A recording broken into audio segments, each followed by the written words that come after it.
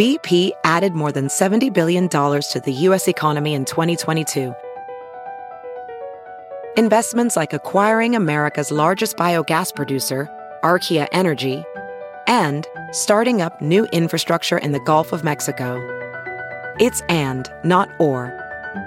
See what doing both means for energy nationwide at bp.com/investing in America.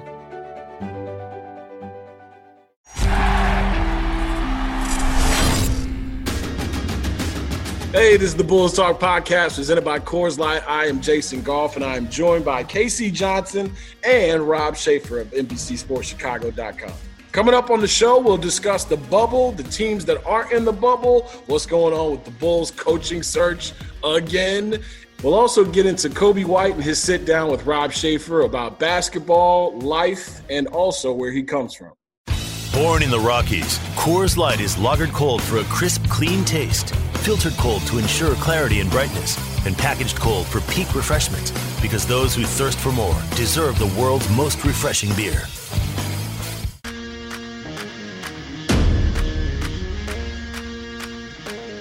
All right, guys, we're here once again. We've got different issues to attend to, and Casey Johnson, Rob Schaefer from NBCSportsChicago.com joining us on the Bulls Talk Podcast. So, fellas, the bubble, the whatever you want to call it, the scrubble, the bubble that isn't, whatever the case may be. There's a lot of fancy names for something that didn't happen for – it seems like it's not going to happen for the rest of the NBA teams who aren't in Orlando. Casey, what's the latest that we have on that for the Bulls and some other teams who are looking forward to the draft now? Well, the latest is, you really got only one shared goal between these 8 teams, and that is to get some kind of formal group activities authorized by the league and the Players Association. How that plays out in the format that takes, there are different goals. There are some teams that wouldn't mind doing a bubble, and there are other teams that just want to stay in their own practice facilities and not travel. There are other teams that want to do, regional scrimmages against another team. And complicating this is that Michelle Roberts, the executive director of the Players Association, is on record as saying, unless there are the exact same safety protocols that are going on in Orlando for the second bubble, it's a non-starter for her. The league's attention mostly has been in Orlando, obviously, and that was a significant financial undertaking. So you'd also have to factor in that is, what kind of financial undertaking would they commit to these 8 teams? It did look like there was some positive momentum for not a bubble, but for each team to be able to hold some sort of, off-season training sessions, group sessions in their own practice facilities, kind of like OTAs in the NFL. And I don't think that's dead, but there's certainly not as much optimism as there was maybe a week, 10 days ago for that. So you may be, it's fluid and it's nothing definitive yet, but you may be staring at, that dreaded 8-month window between no formal group activities for these 8 teams. And that's just, we've already gotten into that, how difficult that would be for those teams.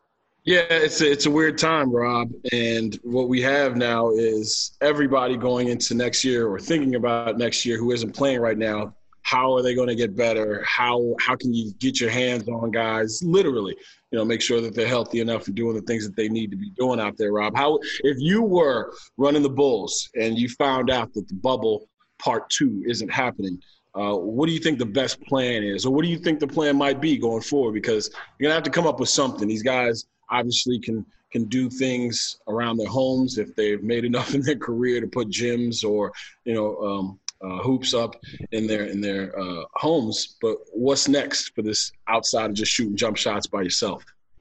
Yeah, I don't know, because I know what they're doing now is, as many people as are in town are doing 1-on-0 work, individual work.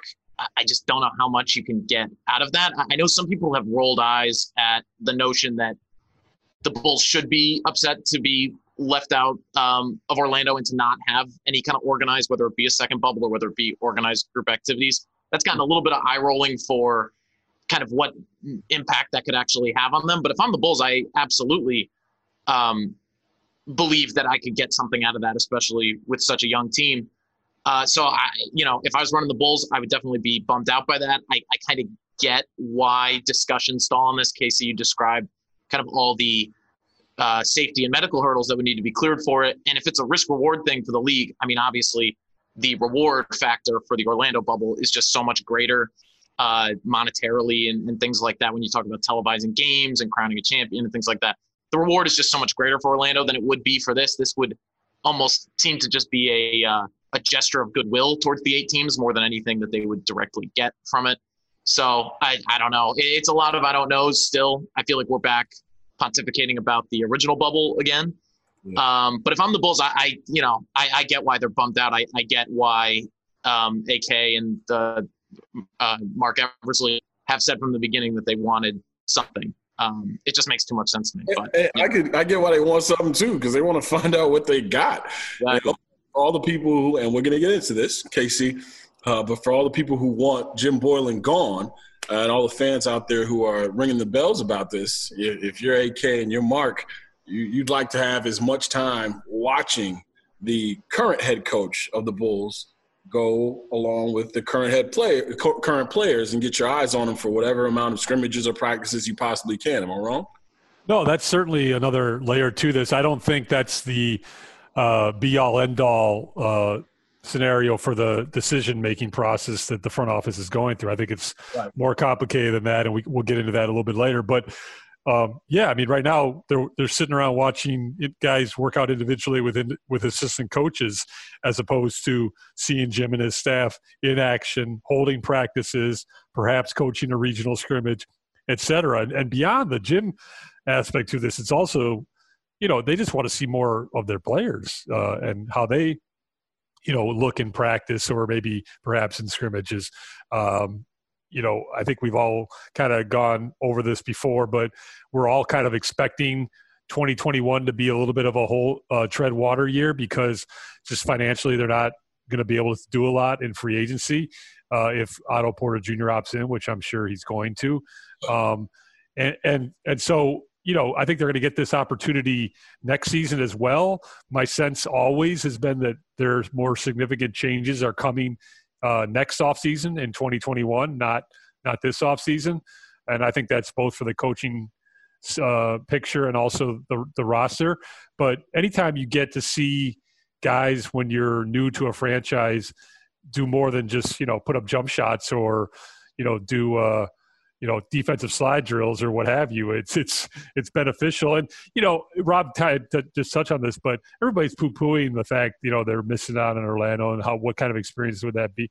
I completely disagree. I mean, look at the Phoenix Suns or even the Wizards who are getting drilled. Those young guys are getting, valuable run right now. And the Bulls are, putting up jump shots with assistant coaches wearing gloves. I mean, it's just not the same, man. So to me, I still can't believe that they've left 8 teams behind. To me, it was always 16 or 30 was the answer.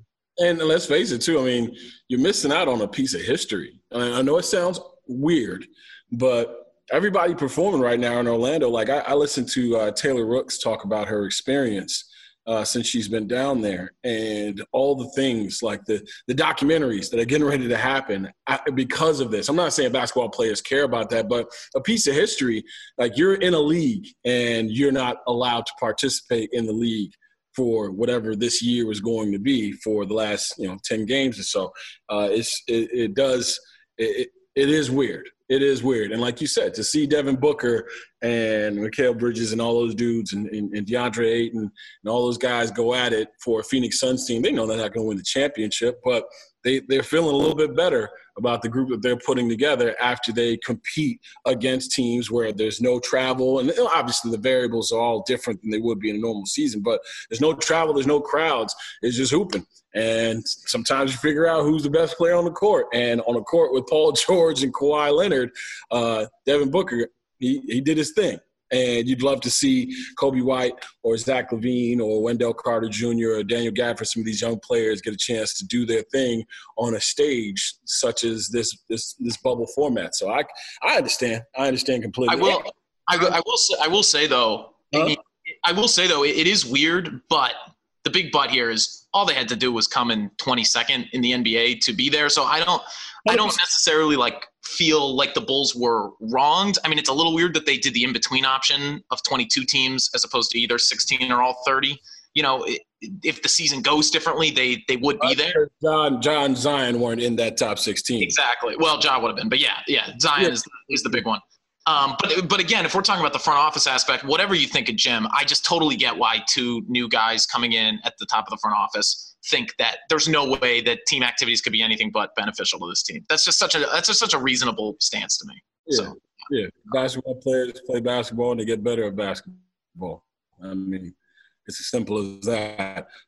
Speaking of as the gym turns, KC, what's the latest for everyone who tunes into this podcast near and far just to find out how we feel about Jim Boylen and what's going on right now with the Bulls? Well, I wrote on July 21st that Arturas is taking the long view on this decision because of multiple factors. First of all, that's what he said he was going to do. He was going to watch Jim in action, and he was going to get to know him. And then you also have to add in the complication of the pandemic and how that is disrupting not only all teams' finances, but also the 2021 NBA calendar. We don't even know when the 2021 season is going to start. There's certainly more signs than not that it's going to start in December. But what if we get closer to December and they realize, maybe a vaccine's right around the corner and they see a window where they can get fans in the stands, and then the league and the Players Association, push the start of the 2021 season to early 21 so that they can get fans in the stands for the whole season. There's just so much unknown here. So Arturas Karnisovas is taking the long view on this decision.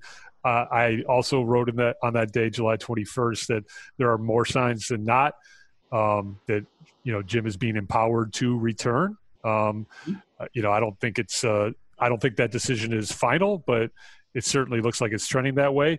And then our guy, Joe Cowley from the Sun-Times, cited some sources saying that some financial concerns of the Reinsdorfs are playing a factor in this decision, which I alluded to in that July 21st piece, although I did not source it out. It was written in my own voice. So there's just a lot of smoke that Jim is going to be back. And regardless of what happens, and I know it's a big decision and certainly a polarizing decision for the fan base, the dominant theme here is that the uncertainty is what's dragging this out, is that we just don't have a timeline for the 2021 season. And I do think that the pandemic certainly plays a factor in this. I think bringing a unproven first-year head coach to ownership would be a hard sell at this time. I've said all along, I see major change coming in the 2021 offseason. I think that then placates ownership for a year. Arturas and Mark Eversley get a lay of the land for the roster and how the staff works. There are certain people on Jim's staff that he likes. Chris Fleming, he has worked with before in Denver. So kind of all over the place here because it's a fluid situation. But I personally think that the changes are coming in 2021, and we'll see how it plays out. Rob, anything that you have seen over the last couple of days since we last talked about this that have made you change your mind, or a new take on what the Bulls coaching situation is or will be? Well, I don't know about change my mind because I have tried not to make my mind up on anything because, if we've learned anything over the course of this, it's that you can't stand on solid ground with pretty much any take in this day and age when it comes to the NBA and things like that. So I don't know about mind change, but KC, you definitely hit the nail on the head saying that there's a ton of smoke coming from a lot of different places. And yeah, it just seems like that's the way things are trending. So a lot of people aren't going to be happy with that.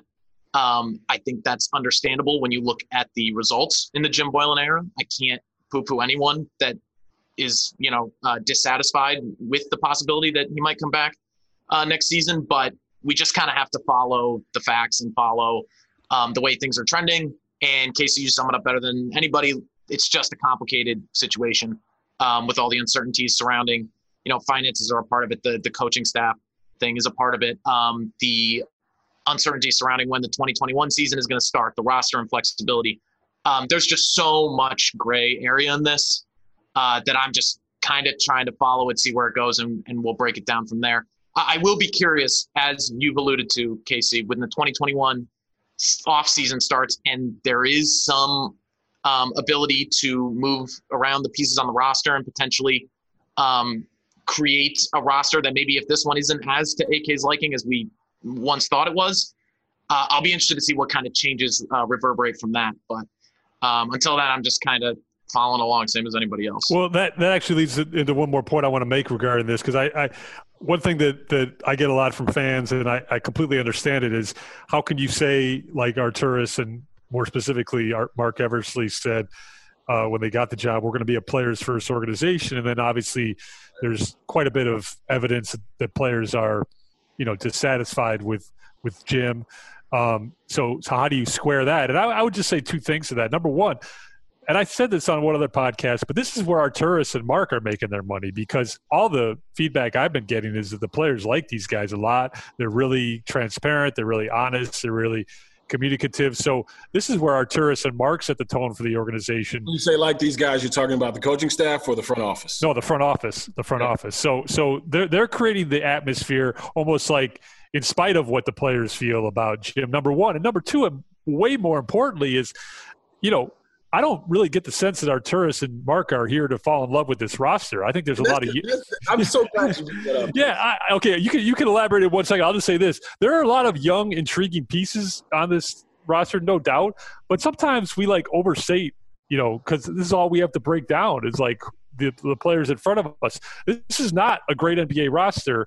So, they don't really – I'm not saying they don't care what these players think, but some of these players aren't going to be here in 2021 when they not only try to probably overhaul the roster, but possibly or potentially make a coaching change depending on how Jim's situation plays out. Yeah, they moved into a house that was, broken down and damn near dilapidated, and people were wondering if they're going to keep the kitchen counters. Hey – let them figure this out. And I know that's not the sexy thing to tell Bulls fans or tell sports fans, because you want blood and you want it now. But if I'm AK or Mark, I'm sitting in the cut and I'm seeing who's bitching about what and how much you can do to actually change it once the bitching stops, right? If a player is coming to me about a coach, I'm definitely going to take heed and put it in my notes. But at the same time, I'm going to look around and say, okay, when we do get a different guy, how much better a player are you going to be? Because, everybody's on their first date representative vibes right now. Everybody's probably saying the right things and making you feel really comfortable about them. But the same people that you're going to let go, if you do let anybody go, you got to get intel from them about what this player's worst days looks like as well. So I think there's a lot of moving pieces. And right now, Bulls fans – first of all, they can't watch their team. And let's face it, even through the losses, I had friends who were like, yep, I'm going to watch them tomorrow night as well, because that's your team. So you can't watch your team right now. You have to watch other young teams who are hopefully ascending in their fan base's eyes, compete at the bubble. There's a coach that not many fans, if any, are happy with, who is still holding a job. And when you get a new front office, you think it's video game time. You want moves immediately. You want to sim to the next date so you can get yourself some moves made, because there's nothing more attractive when you're losing than a bunch of activity. So there's a lot going on here, and I would caution Bulls fans, for instance, Zach LaVine, I think, is a damn good player. But there's nothing telling me that Zach's going to be here for the next 2-3 years or whatever, how long his deal is, 2 years. So I hear a lot of talking, and then I don't come up with many solutions after those conversations are done. So I know it's not the good thing and it's not the fun thing to say, but I am in a wait-and-see mode, because the moment Mark and AK were introduced, I tweeted, this is the last time everyone's going to love them. Get this moment, watch this tape again, guys, when things may not be going according to plan, because this is the last time that everyone in this city is going to love you, and it's already started. And they understand that. They've been around the league long enough. But, yeah, to act as if this is, Melo or LeBron or, anybody. You name any I shouldn't have said Melo, because Melo has no sway these days. But, LeBron or AD or Russell Westbrook or James Harden, these aren't these kinds of guys saying, get this coach out of here. First of all, we don't know exactly if that's the way the best players on this team feels, because that's the other thing, too. Real bona fide superstars don't get mealy-mouthed about how they feel about coaches. right? So the fact that nobody can really step out there the way they want to step out there means that you haven't ascended or done enough in the league to change things just by your discomfort. So there's a whole bunch going on. A lot of Bulls fans are frustrated. I think it's a combination of all those things. You can't see the team. They know who their front office is, but they want to know who their front office is by activity and moves, and none of that has happened yet, Rob. Yeah.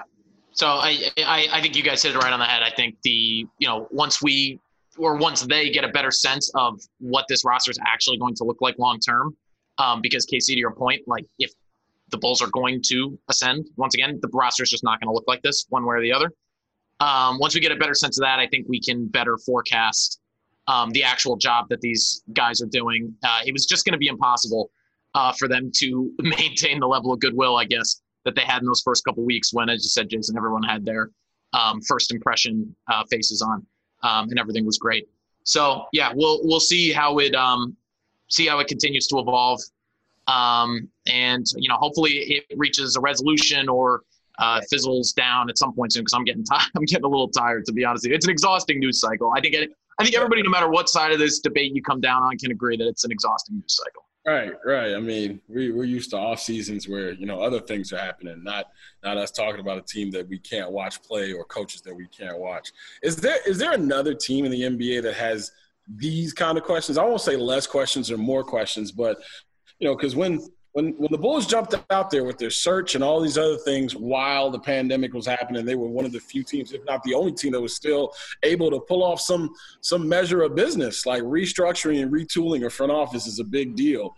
To now, it's just like I know the Knicks hired Tibbs, and I know some other teams are doing some other things, but like the questions that surround the Bulls, and I know every fan base probably feels like their questions are more pertinent and need addressing quicker because that's the team that they watch. But for both of you right now, like, is there another team that maybe we're watching at the bottom rung of the bubble, or teams that aren't at the bubble that you think have similar questions, or are the Bulls out here, in orbit by themselves in terms of the things that they have to get figured out by the time this offseason gets underway?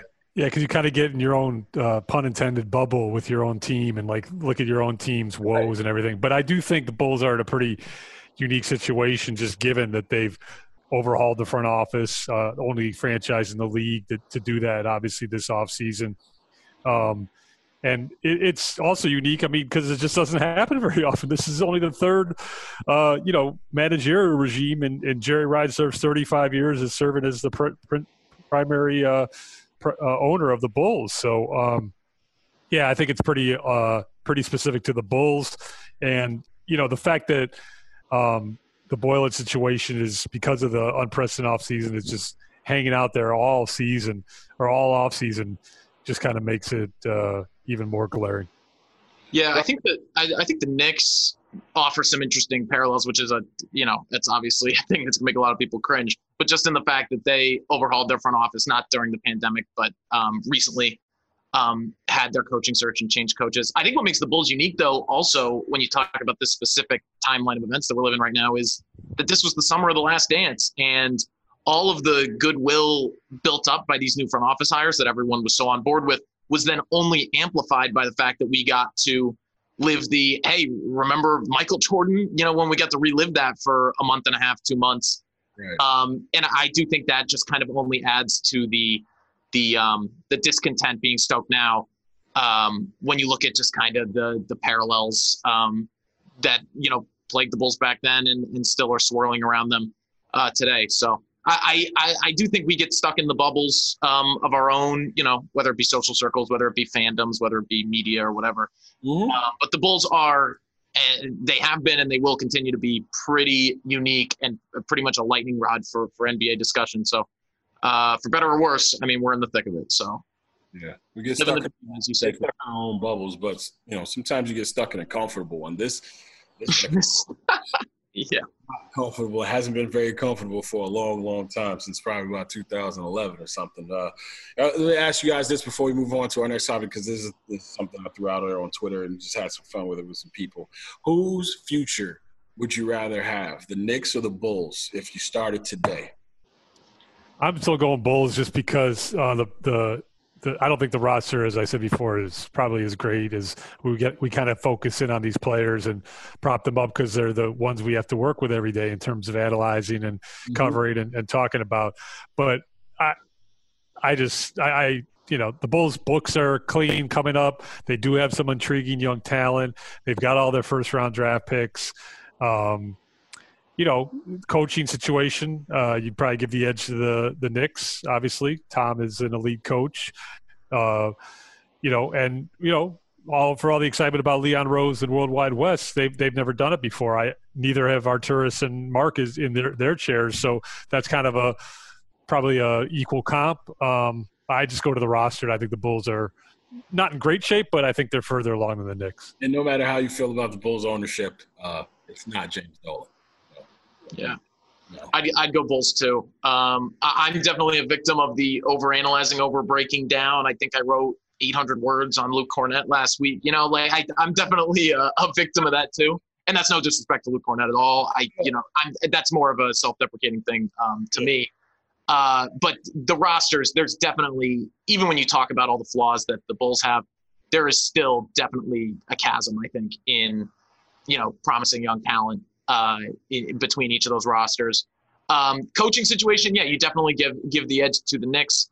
And we'll see, but the thing about the Bulls coaching situation is, even if Jim is the coach heading into next season, that doesn't necessarily mean that he's the coach long term. So I guess that's something that we can maybe wait a little bit longer to see how it's finally resolved when all the dust settles here.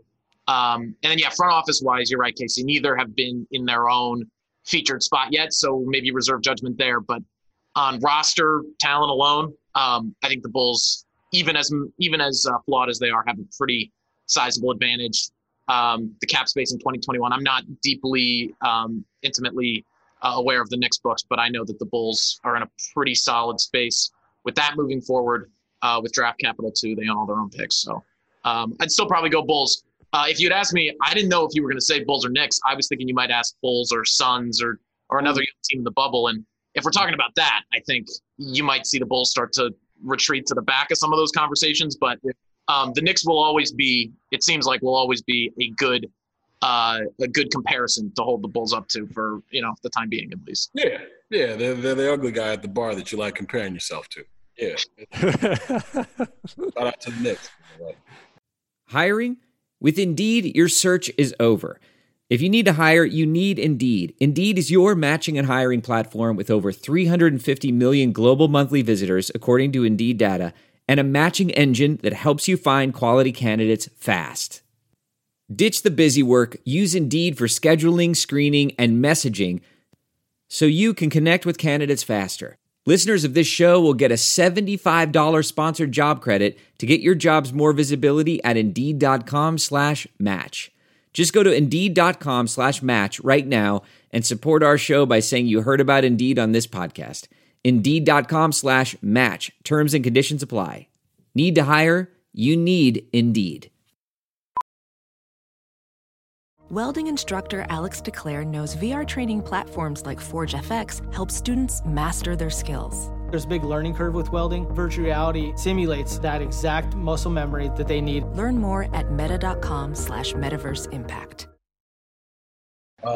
So speaking of developing young players and writing a lot of words about them, by the time people get this pod, there will be a new piece penned by our guy Rob Schaefer. You got a chance to holler at Kobe White without giving away too much. What'd you learn about the young man out of North Carolina? Yeah, I won't give away the whole thing. And depending on when you're listening to this, it should be live on our website and on social media and everything like that right now. Well, if you listen to this when you should be listening to it, as soon as it dropped, then it is ready for you. So get right to it as soon as you're done listening to this. True. But yeah, it was good to talk to Kobe. We talked for a little bit. He on Tuesday, so we're taping this on a Thursday, coming out on Friday, but this was earlier this week. He co-led along with Nafisa Collier, a player from the Minnesota Lynx, co-led what's called a life skill session with some junior NBA alumni and who are participating in the virtual junior NBA championship this year. Sounded like a cool event. So talked to Kobe a little bit about that.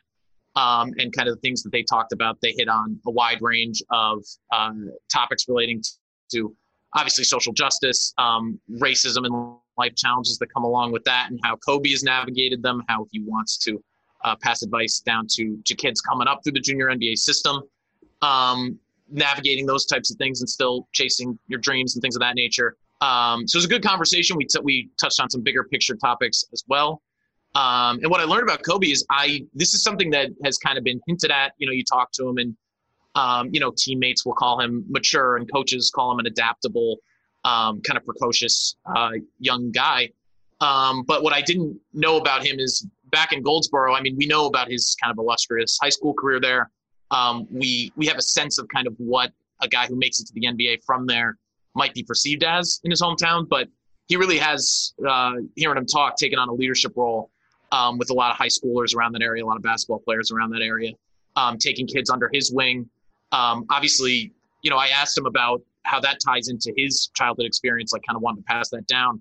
He didn't bring up Chris Paul, but that's obviously a well-documented relationship that Chris Paul was a huge resource to the White family and to Kobe, big mentor there. And Kobe talks so glowingly about his family and the guidance and the support system that they've provided for him. But what I learned about him is that, he's taken on that leadership role back in his hometown. And without giving away too much, I just think it only adds to kind of how impressive and good of a dude he seems, even at only 20. So, it was good to catch up with him. Seems like he's doing well. Check out the piece if you're interested in it. Really happy that young man is a Bull, man. And on draft night, I thought he was the second best guard after John Morant, and we will see. But he has definitely exceeded my expectations. KC, you and I have talked about him, and Rob, we've talked about him as well. Those last 7 games or so, where he was putting up 26 a game. Those were real games he was playing in, and the wins weren't there, but he was one of the few people on the court that people were designed to stop at the end of the season, and they didn't do a good enough job stopping him. So it shows you where the floor is for his career. And all the other stuff on top of it, getting a chance to talk to him and his brother right here on this podcast. He is one of those dudes who you hope sticks around this city for as long as possible, because I think there's something more there. Just besides being a terrific basketball player, I think there's something that he can add to this city that we love so much. I agree. So now where do we go from here? I think that the Bulls would have fared okay in this bubble experiment. And by okay, you look at John Morant and the Memphis Grizzlies. They've lost 4 games, and they got some tough games coming up here. But watching this bubble develop and seeing certain things, like watching the Lakers struggle with their offense, and watching a team like the Rockets just not only do what they've done, but do it to another level. Now we'll see how they fare without Russell, and that I believe he's got a quad injury. But is there any surprises in terms of what we've seen over the last couple of days? The small sample size and the oddity of the bubble obviously are going to come into play when we talk about the ending of this season. But have you guys seen anything since the last time that we potted that you've raised an eyebrow at in the bubble? Rob, you can go. Oh yeah. I don't know about raised an eyebrow. I think some of the biggest takeaways after a week of it are, it's just been really fun to watch the Raptors continue to emerge. It does seem to me, it's my own personal opinion, but it seems to me like them and the Bucks are kind of in their own tier in the East, because the Celtics haven't looked phenomenal really since the All-Star break, but in the bubble either. Miami has looked pretty awesome too. They just got a win over Boston without Jimmy Butler. That was pretty impressive. But the Raptors are just such a fun team to watch. Another interesting factor into thinking about how the Bulls would project in this kind of environment is there hasn't really been a lot of defense played in a lot of these games. I don't have the numbers. I'm not privy to the numbers in terms of scoring or shooting percentages or anything like that, but I guarantee that offensive efficiency is pretty far up in the bubble for whatever reason that is. If it's because it's just a place where pure scorers are benefiting more, or it's the scrimmage type ambiance to it. I don't know. But certainly, even as the Bulls were losing a lot of those games, we're talking about Kobe White specifically, those last 9 or 10 games of the season, even as they were losing those games, that growth from him specifically and kind of other one-off performances that we saw were it seemed like fun to watch and something that fans can take even a modicum of a silver lining in. So thinking about how the Bulls would have projected in an environment like this, where it really does have kind of an open gym feel, that would have been fun. But yeah, I mean, the other thing, now that the opening weekend glow has kind of starting to fade away, I actually am impressed with how normal the presentation feels. The fanless environment hasn't really thrown me off yet. I think the deeper we get into the playoffs, we're going to miss the buzz and the roars and the things like that. But for now, I think the presentation has looked pretty good. They can just lose the crowd noise and I'm good. But yeah, I've just been impressed. I'm pleasantly surprised that no cases have permeated the bubble yet. I mean, that could change by the time this comes out tomorrow. I hope it doesn't. That's been a pleasant surprise because I was as skeptical as anyone about that aspect.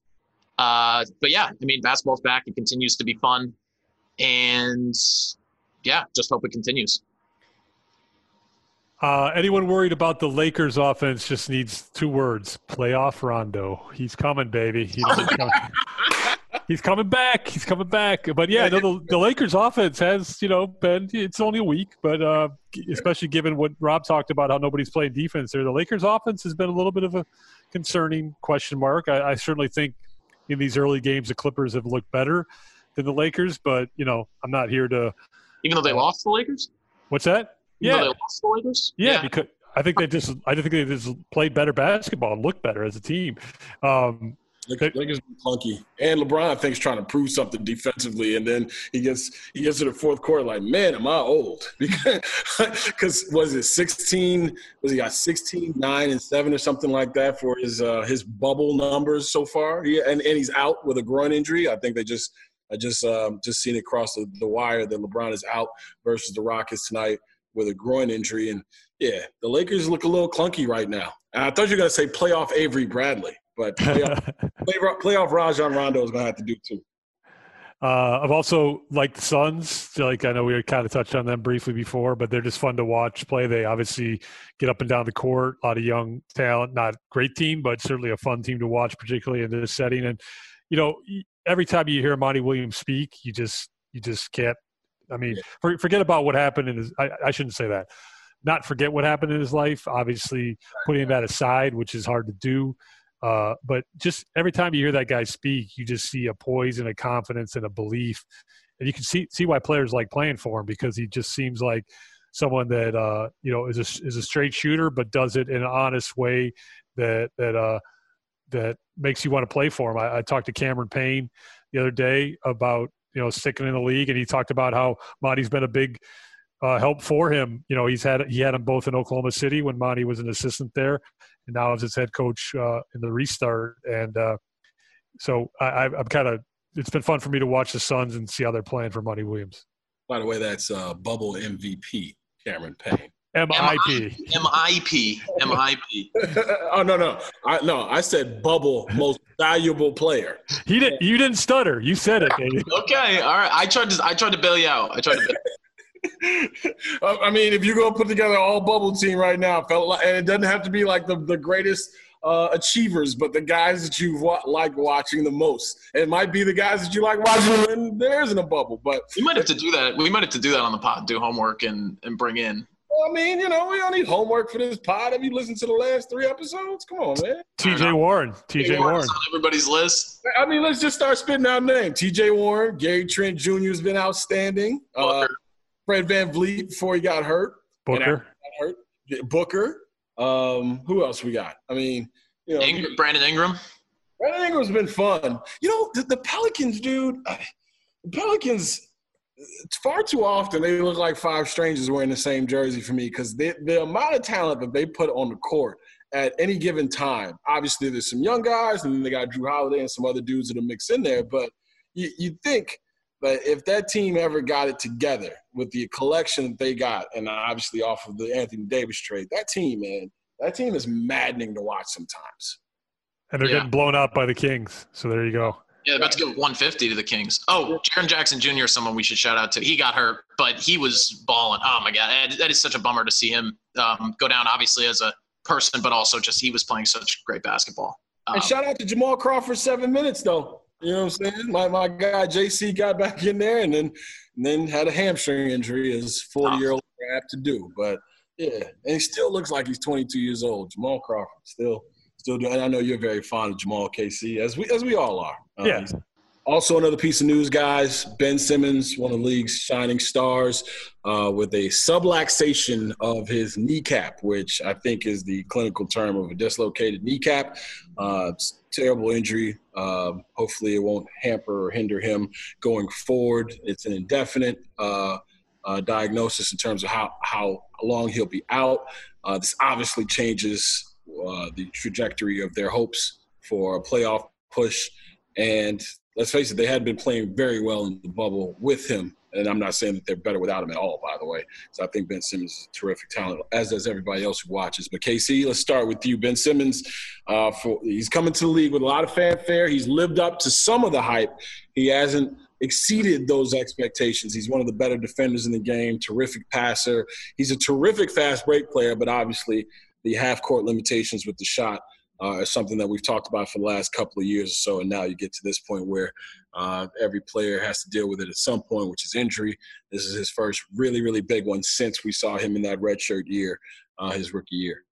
Yeah, wonderful player, but those half-court concerns you bring up, Jason, are exacerbated to me in the playoffs, and obviously that's borne out in his young career. I think he's a player that you can kind of game plan for when you're seeing him every night over and over, and particularly at the end of games and playoff games where the game shrinks a little bit. It becomes a little bit more half-court oriented, and shooting becomes more of a premium. I think some of his weaknesses get exposed. Obviously something he can solve. He's young enough and talented enough, but those questions are going to remain until he's able to do so. And obviously this injury could be another setback along those lines. Rob? Yeah, it'll be interesting to see how they adapt as well, because I know they just kind of made that big decision to move Shake Milton to the starting lineup and Al Horford to the bench. Do you bring Al back into the starting lineup and go uber big? You're going to be a great defensive team, pretty much regardless of what you do with Joel Embiid manning the middle, and he's looked great in the bubble so far as well. It's a bummer.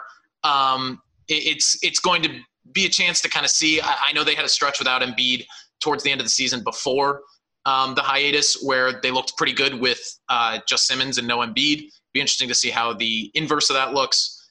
But it's just a bummer, and it kind of highlights a team that a lot of people, I think, have been disappointed by this year. They were a lot of people's picks, obviously, to make the finals. I didn't have a public forum to make my picks at the time of the start of the season, but I might have jumped on that train because I thought they were just going to be so smothering defensively that would have been a real possibility for him. But pretty much no matter how this season ends, we don't have a timetable on the Simmons injury, but it looks like it'll at least have him miss some of the first round of the playoffs, if not deeper into the playoffs. If there's a first or either a first or second round exit for them, which seems likely, depending on what their first round matchup is, I just am going to be really tuned in to what they do with that roster come the offseason, because even when everyone's healthy, it just feels a little bit mismatched. They've got a lot of long-term money on the books in Tobias Harris and Al Horford, who are both productive players. There's no doubt about that. But I'll just be interested to see what they do. And just another kind of hurdle in a underwhelming season for them is what I'd call it. I mean, they win a pretty sizable majority of their games, and they're a great team, obviously at home, one of the better home teams in the league. So you're not going to say it was a completely disappointing season, but definitely underwhelmed, and just a bummer. Just wish him a speedy and a full recovery, of course. Man, just think how things would be viewed differently headed into decision-making time when it comes to the duo of Joel Embiid and Ben Simmons. If that Kawhi Leonard shot doesn't bounce around on that rim 3 or 4 times and go in, I think we'd be talking about a different vibe surrounding that team. And now you have to deal with injury. You already dealt with it with Joel. Now you have to start dealing with Ben Simmons, who I think, I don't think those two are going to win a championship together. And the odds are against it, obviously, with the duos that have won championships over the last 15, 20 years. But I don't think that either one of those guys will allow for each other reaching their potential while they play with each other. I could be wrong, but I think that they are they're mismatched pieces. But we will see. If you had to build around one, who would it be? We should do this every episode. Just one word answer at the end of it. Yeah. If I had to build around one player, who would it be? I'd be building around Ben Simmons. And go ahead and hate on Joel like you usually do. Go ahead. I'm not hating on Joel. It's the expectations, Tony. You got to have expectations. And when I have expectations in Joel Embiid, and I think Joel Embiid could be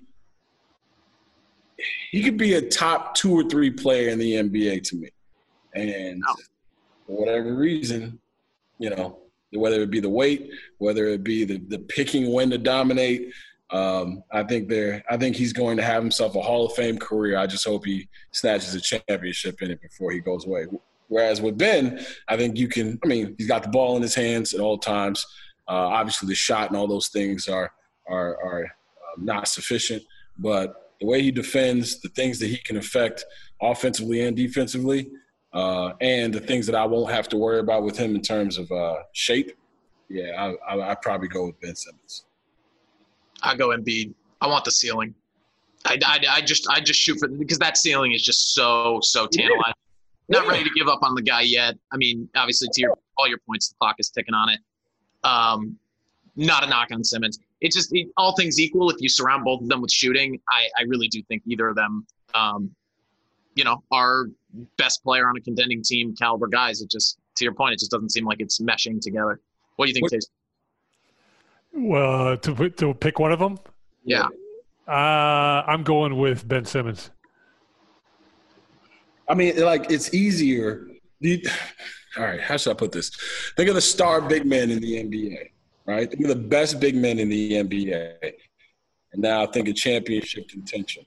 And then think of the players who are the star forwards and star guards, star wing players. I think in this NBA, it's easier to build around a 6'10" slashing forward / point guard who has that kind of potential than it is a guy like Joel Embiid, who you have to get the ball to. I think the game has changed so much that the days of that guy being the centerpiece in a championship, I don't know if they're gone, but that window is closing. That's fair. What do you think, Tony? You want to jump in? Yeah, what do you think, Tony? Yeah, give me Embiid, man. Come on. Yeah. I can't trust Ben, in terms of trust. Now I get it. I get it. Eating ice cream I get it. It's tough to trust Joel too, but he has the same diet as me, Tony. And he's still out here doing people out here, man. Joel Embiid, and I made a lot of people, he could be the best player in the league if he wanted to, and it's just think about that. Think about it. That's why I don't want him. And I'm just trying to find maybe Brett Brown isn't the right coach to get him to that level. I mean, that needs to be considered. He's been there for a while. But you've been dancing. Yeah. I mean, I talked about this with Rob. He's the Shaq version of what 2020 basketball is to me. Shaq was a physical dominant presence in the era that he played, and I think in the space-out game that is the NBA right now, I think Embiid is that level. He's got Elijah type skills, man. The dude he's a generational talent. Don't get me wrong. And all three, that I think Joel Embiid is a monster. I think he's a terrific talent. I don't trust him. And to be clear, I don't know how much I trust Ben Simmons. Yeah. But in these days where we are thinking about who do you trust more if you don't trust anybody, I think I'm gonna vote for Ben Simmons. I think I'm gonna cast my ballot with old Ben Simmons. I mean, and I'm not a huge fan of Ben Simmons' outside of basketball decisions. He's got the Kardashian curse on him. That's I'll just leave it. Yeah. I mean, that's different though. That's the NBA life that he's choosing to lead. Listen, man. I think that Ben Simmons is I won't say salvageable. I think you can kind of get to a dude and teach him how to shoot, or just get past the mental block of shooting. Right. I will say, when you look at how the Markelle Fultz thing ended, though, is that in Philly? where that's going to happen for him. Maybe who we shouldn't be trusting is Philly, the organization, more than either of the players individually. I don't know. You hear that, Elton Brand? Rob Schaefer doesn't trust you. Maybe. Nah, it's a good problem to have, though. You know, I'd rather have, which all-star do you need to get rid of to win a championship, as opposed to, hey man, that number 7 pick, we should be studying about it again. So, but we will see. We'll have more bubble talk and more coaching talk and all the other stuff that goes along with the Bulls Talk podcast. Rob, KC, thank you so much for your time. Make sure you click on Rob's piece with Kobe White on NBCSportsChicago.com. Make sure you click on everything that Casey Johnson and Rob Schaefer do, because they put a lot of time and a lot of effort. And they're really, really good at their jobs. So make sure you follow them as well. And anytime that you want to yell at Tony or I for anything we say on Twitter, just direct it to Rob Schaefer and Casey Johnson. They handle all of our. I think they found KC, but you can swing something my way too. Yeah. Anything Derrick Rose or Bulls related, just go right to KC. Just skip everything, go right to KC. For Tony Gill, Rob Schaefer, Casey Johnson, I'm Jason Goff. Thanking you once again for listening to the Bulls Talk podcast.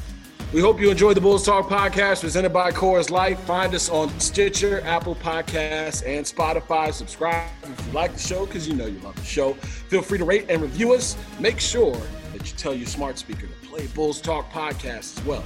New episodes are ready every Tuesday and Friday morning. Have a great weekend. We will talk to you soon. Be safe. Take care of each other. See you later.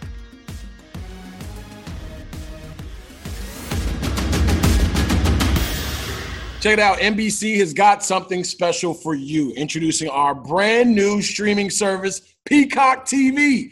From live sports to news, documentaries, and even some of your favorite shows, NBC Universal's new streaming service, Peacock, has it all.